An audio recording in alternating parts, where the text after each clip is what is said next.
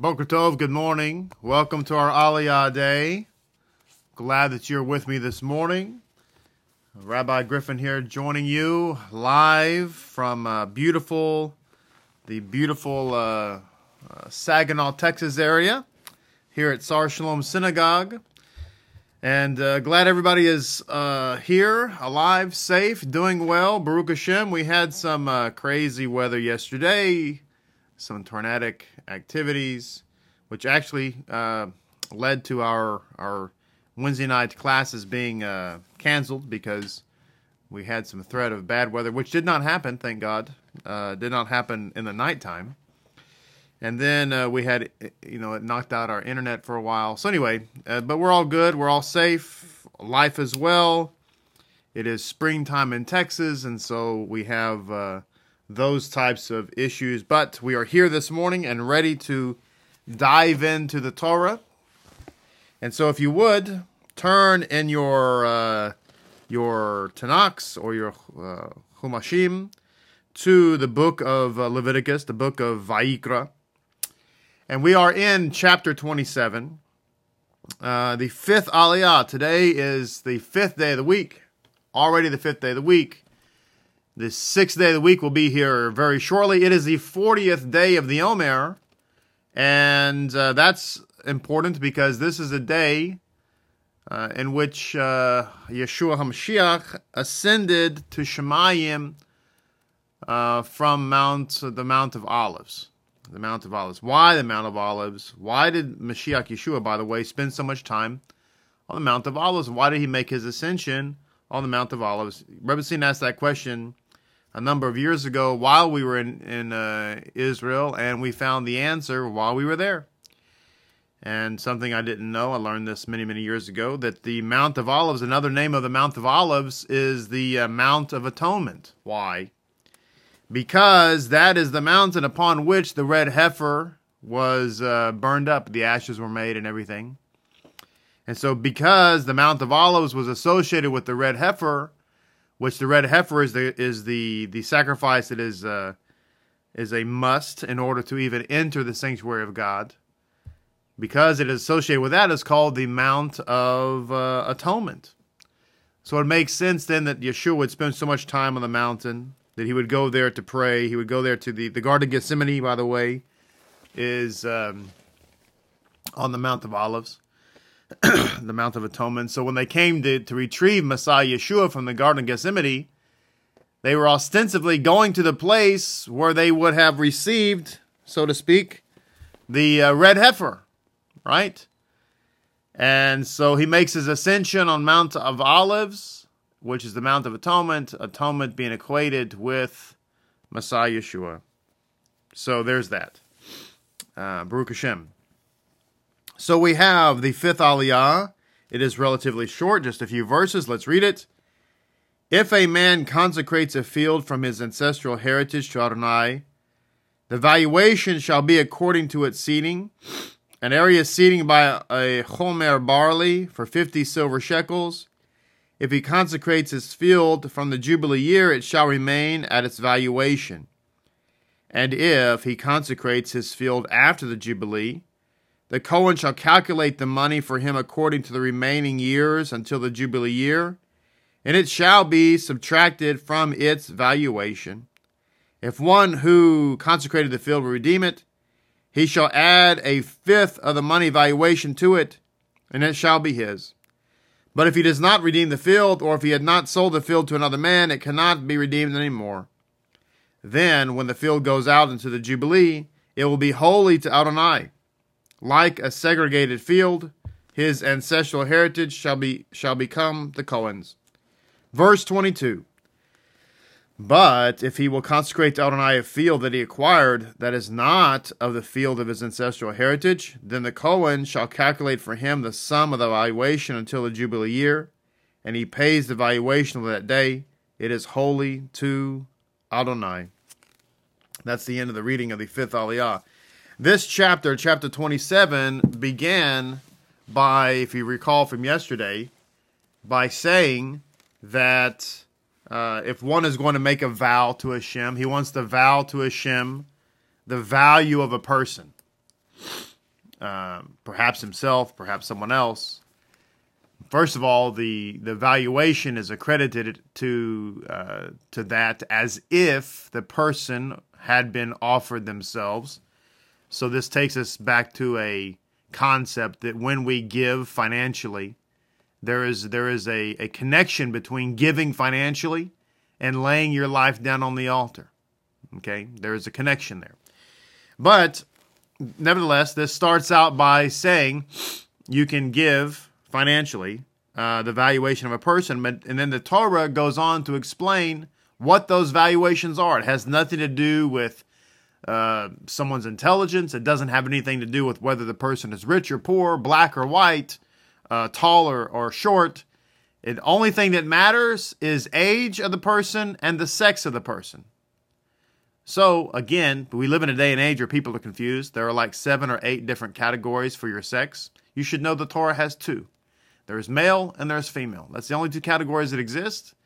This is confirmed in this chapter where God is saying you're going to account the valuation of the person, not if they're transgender, male to female, female to male, not if they're LBG2Q 7 Delta 5 7 8 9 10.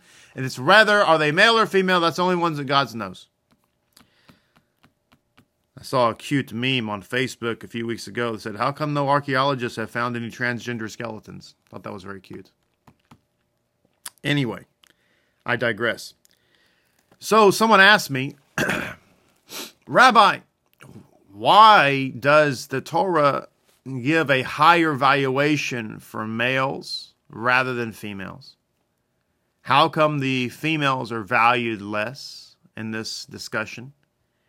And so I want to present a very deep spiritual answer to that question today, which is, we don't know. Yes, that's right. You've heard it here first. We do not know. This is a hukh. This is one of those laws of Torah that only God knows. There have been discussions, and we're gonna talk about one discussion that Rabbi Monk brings down, but nothing is definitive, and many of the supposed answers just present other questions. But I want to begin first by relating a halacha from Rambam and also from the Talmud by Rabbi Yonatan. Then this is one of those moments that I like to share from time to time to equip people to be guarded against the false teaching of the Messianic Gentile, but in this particular case, of the Noahides. So those are very popular concepts. They've only become popular. Well, the Messianic Gentile idea is a complete fabrication of Messianic Judaism that's only been extant for about 20 or 30 years, entirely based on the letters of Paul and a misunderstanding thereof, not based on any scripture or any Jewish thought whatsoever that has existed for thousands of years. The Noahide thing is found in the discussions in the Talmud, but it wasn't really popular. You don't find Jews trying to go out and make Noahides or encourage Noahides until the mid-20th century, and that became popular vis-a-vis the Chabad movement. Prior to that, let me just say this plainly and clearly. There is no historical evidence whatsoever, and believe me, I've studied, nothing anywhere that suggests even remotely that Jews prior to the mid-20th century set about trying to encourage the nations of the world to become Noahides. To the contrary, there is an abundance of evidence from virtually every century that suggests that Jews ardently sought to convert Gentiles to become Jews. The sources and historical sources for that are extremely abundant and very detailed. So, if there's such thing as Noahides, then why are we running around trying to convert Gentiles, right? Just think it through. Don't answer. But the idea is that you can be a Noahide and everything's A-OK in the USA. Same thing with Messianic Gentile. There's very little difference. Although I would say to the Messianic Gentile who's thinking that they're a Noahide and that's A-OK because somehow you came across that on Google, you should know that you cannot be a Noahide and believe in the Messiah Yeshua. Because if you are someone who believes in the Messiah, then you are, by definition, not a Noahide because Noahides aren't Jews. And the Messiah is for Jews. I know. Think it through. But anyway, so it says here, Rambam and Ra'avad teach that since the valuation relates to the holiness of an individual Jew, a pagan, aka a Gentile, is not eligible for evaluation. All right. So I just want to mention this because, again, people are taught in this time period of our life, in the last couple of decades, that you can be a Noahide and everything's fine. Don't worry about it. No need to convert. Nothing to see here. Move along. Keep living your life. Everything's fine. There's a whole history of where that came from, by the way, where that mindset came from, and it would surprise you. Should I tell you? Do you want to know? Of course you want to know. All right, let me tell you. I don't have my source here, so forgive me because I don't have the exact names of the parties involved. I don't think I have it here. Nope, I do not. All right, anyway. So this is going back to the mid-1600s. And back in that time period, this is the time this is story time with Rabbi Griffin. Are you ready? All right, so back in the 1666 time frame, this is when Shabbatai Zvi'i came to the forefront. He was the false Mashiach. But he took the entire Jewish world by storm. When I say entire Jewish world, I mean it. Not one sect, not one group, not one country. I'm talking about all of Yiddishkeit. Okay, all the Jews believed that he was the Messiah, including the big rabbis. And of course, they were wrong. But at this time, this messianic fever was happening. So there was a particular Jewish rabbi who believed ardently that around the same time period, that the Messiah would come when there were Jews in every single nation. Okay? And at that time, the only known nation that did not have any Jews in it was England, the United Kingdom. Why? Because the United Kingdom had expelled all the Jews because of anti-Semitism, etc., etc., etc. So this rabbi, and forgive me, I don't have his name in front of me, but he spoke to Cromwell, and he said to Cromwell, listen, if you allow the Jews to come to the United Kingdom, then I will make sure that we do not proselytize any English. So that was the deal, because the English, amongst others, were very concerned. They didn't want Jews proselytizing. Can you imagine why? Because you imagine all the going out to start proselytizing, using the scripture, and basically it's going to be a losing proposition for the church, you know? So anyway, imagine if the Jews back then were allowed to freely proselytize. But anyway, that's another story. But anyway, so he tells Cromwell, listen, we're not going to convert anybody. We won't do proselyte. And even if somebody comes and knocks on our doors and says, please convert me, we're going to turn them away. And so that's what happened. So historically, Cromwell agreed that he allowed the Jews to come to the United Kingdom. Of course, you have to understand, this rabbi, it wasn't that he was against conversion, but in his mind, it was what we used to say in the Marine Corps, it was a good initiative, poor judgment, is that he thought that, hey, listen, it doesn't matter, because when the Jews come to England and begin to settle down, then the Messiah will come and everybody will get converted anyway. So it doesn't matter if we're converting you, because as soon as we come to England, the Mashiach will come, and then all of you will become Jews anyway, and so there you go. Well, obviously, that was good initiative, poor judgment, because they came to England and now they have to abide by their word. And they became ardent about it. So people would actually come to synagogues in England and say, hey, I'm not Jewish, but I want to become a Jew. And they would say, no way, Jose. They were equal opportunity. So they sent him away. And they said, nope. And so what happened next? England becomes basically the conquering world power. The sun never sets on the British Empire. And so now, fast forward a few decades, a few centuries, now you have proud English Jews. This is all in this historical work I've been reading. you have these proud English Jews who now it's become like an ethic.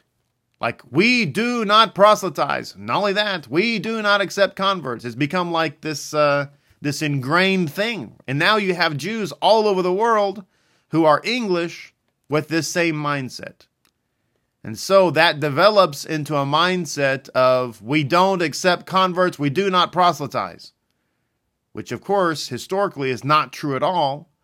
But because England became basically the world power, I mean, the United States, our birth is from England, of course. And so that's why you have the mindset that you have among Jewry today, is because it all goes back to this agreement with Cromwell. But it has nothing to do with Torah, because actually the God said, go and be a light to the Gentiles. What does that mean? It means that when somebody comes and says, hey, listen, I love your lifestyle. It's awesome. I can see that you're very blessed. I can see that you're very happy. I can see that you really know God. And so, I'm drawn to that. And so we tell them, this is how the logic works. A non-Jew comes to you, right? And says, I see that you're Jewish, yes. And I see that you're very happy, very knowledgeable. You know God, yes. I see that you live your life very holy, yes. And, I'm drawn to that. And we say to them, you know what? You should believe in God, but don't live like me at all. Because what you're drawn to is not for you. Now, I want you to think about something, because I want you to use your brains, because you're very smart people listening to me this morning. What would be the point? You walk by a cookie place, right? And they're baking cookies. I know I'm on a tangent right now. I'm so sorry. You're baking cookies, right? And so the proprietor of the cookie shop is making sure that the fragrance of the cookies that are baking are going everywhere, all around the place, right? So when you walk by, you smell the oatmeal raisin, you smell the chocolate chip, you smell the sugar cookies, whatever. And so, man, those smell good. And so you walk up to the counter and say, hey, listen, you're baking cookies? Yes, I am. What are you baking? I'm baking chocolate chip. I'm baking oatmeal raisin, sugar cookies, and other type of cookies that smell so delicious. I want one. Oh, that's why that's why I put the fragrance out there. But you know what? Here is a hot dog. What? I want a cookie. That's the fragrance I'm smelling. I know you want a cookie. You're drawn to the cookie smell, but you get the hot dog. All right, so it says the laws of valuation are not related to market prices or some other scale that we can understand. A person may be the wisest of all men or a fool, but his assessment remains fixed at 50 shekels as long as he is between the ages of 20 and 60. Thus, according to the opinion of Ibn Ezra and many other scholars, these laws are classified as hukim, that is, arbitrary decrees, and are not subject to logical analysis. So at the end of the day, we really don't know. However, there is an interesting insight that Rabbi Monk brings down here. Talks about im nekevahi, she is a female. So it says, since a woman has fewer mitzvot to perform than a man, her valuation is lower. This is one of the ideas. The value of 30 shekels happens to be the damages one must pay for a slave who was killed, according to Exodus 21:32. And as a result, it just so happens that this value is the same it says this is significant, rather, because a slave has the same number of mitzvahs to fulfill as a woman. So, this is one of the theories, that perhaps the value of a woman is less in this case. Let me specify, because I just said the value of a woman. The Torah is not talking here about the value of the human being. We're talking about here with respect to making a vow. If you're going to vow a monetary amount to the temple, and you're going to base that amount on the value of a person, then in this case, if that person is a female, then the valuation is going to be lower than had it been a male. This is not talking about the value of the human being. I want to be very clear about that. Okay? This is not saying that the Torah values women less than men. This has to do with vows being made as a temple offering. And one of the suggestions here being put forth is that this is because the woman not just any, women in general have fewer mitzvahs to perform than men. Now, there's a reason for that. Because someone might hear that and say, well, that's not fair. Why do women have fewer mitzvahs to perform than men? Well, the answer, of course, is that women have fewer mitzvahs to perform than men because they are naturally more spiritual than men. That's the idea that Judaism has had with respect to women for a long time. But then one might ask the question, well, if that's the case, then why isn't her value more than a man? And the answer is, we don't know. This is just what God has ordained. Now, having said all of that, I should point out that because the discussion here is about mitzvahs, we have to understand that our value ultimately is the Torah. Now, that is something that's beautiful. Our value is not based upon our intelligence. Our value is not based upon the color of our skin. It's not based upon what country we're from. It's not based on our physical physique or lack thereof. Our value is based on Torah, and Torah is Hashem, and therefore our value is based in Him. And because it's based in Him, then He can make that value whatever He wants, and we don't know why. Only God knows. There is something cute here, although I don't know if it was intended to be cute, but it is cute to me anyway. Rabbi Monk brings down that whereas a female's value is less, again, I want to emphasize, we're talking here about vows to the temple, not the value of the human being. But anyway, the female value is less than the man's. However, as the age category gets older, the man's value ostensibly becomes less than the female's, or at least his rate of depreciation is faster than a female's. That's true. And so it says here, the man's value falls less than a third of his earlier value, whereas the woman's value falls exactly 1/3. And a popular saying is that an old man is a burden in the house, or an old woman is a treasure in the house. Right? It reminds me of a sign I saw one time where it talks about something to the effect of, my husband is retired, so now I have twice the husband and half the pay. So I want to transition now and go back in the time that we have remaining and look at a few midrash statements that we didn't get a chance to.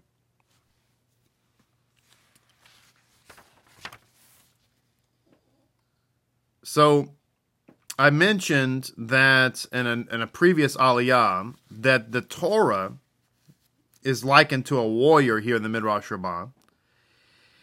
And then it says here, let the stone protect against the stone.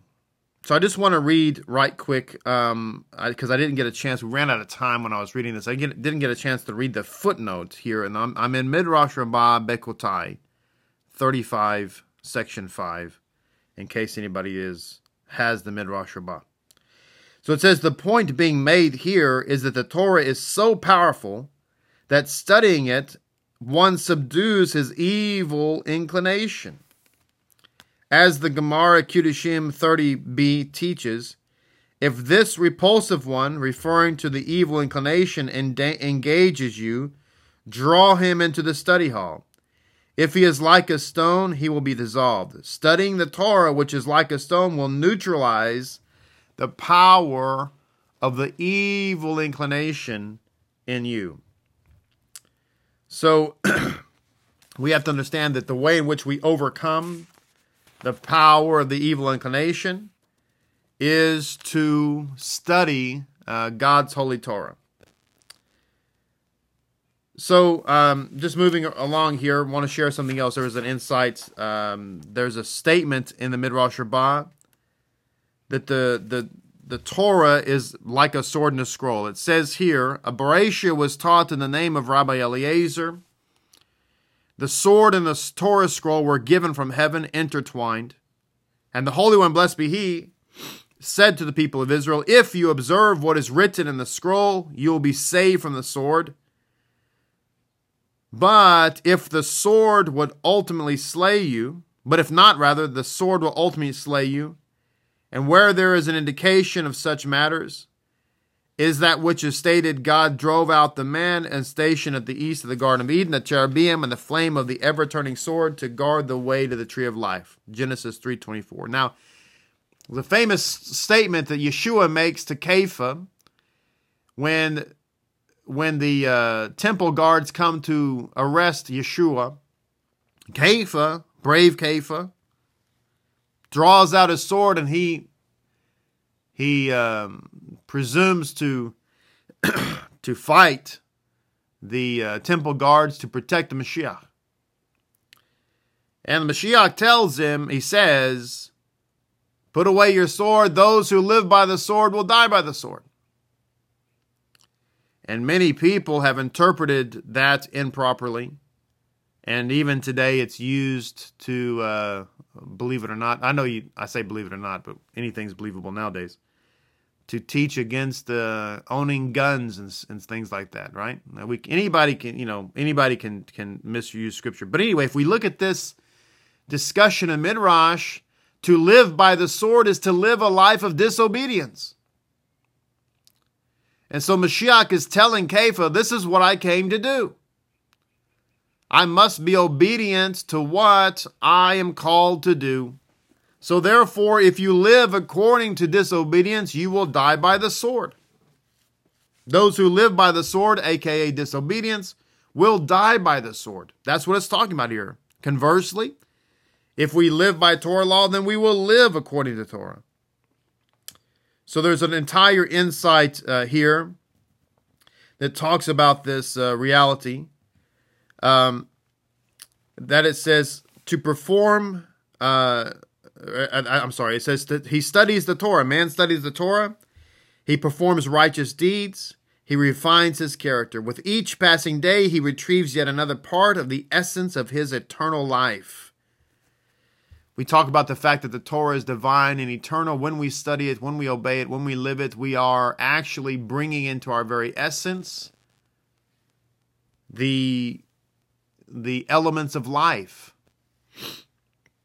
One by one, he regathers the scattered treasures of his truest existence and fashions of them the fabric of the eternal dwelling he will occupy in the world to come. The numbered days of mortal man are transfigured through his efforts infusing with the fragrance of a higher world. The transcendent becomes internal. In the lives of the people of the scroll, the death represented by the physical world retreats before the eternal life of the soul. The passage of a day represents not death but life, for their days are not truly departed, but rather live on forever in the world to come. In other words, if we live our life in disobedience to God's Torah, then we are living a life in which we are headed towards death. Every day we die a little bit. That's the sad reality. The moment somebody is born, that's the moment they draw closer to the grave. That's the unfortunate reality of human life. And that's a result of sin. However, we can, instead of living a life in which we inch closer to death, if we live a life in Torah, if we live a life in obedience to God's word, we are living a life where we're inching closer towards life. Let me explain. We started out this week on Sunday. The first day of the week is Sunday, right? Yom Rishon. Well, depending on how you look at it, if we start out the week, we are working our way, if we're Sabbath observers, if we are Shomer Shabbos, we are working our way towards the Sabbath. What does the Sabbath represent? The Sabbath represents the world to come. So we're working our way towards the Shabbat. That means we're working our way towards life.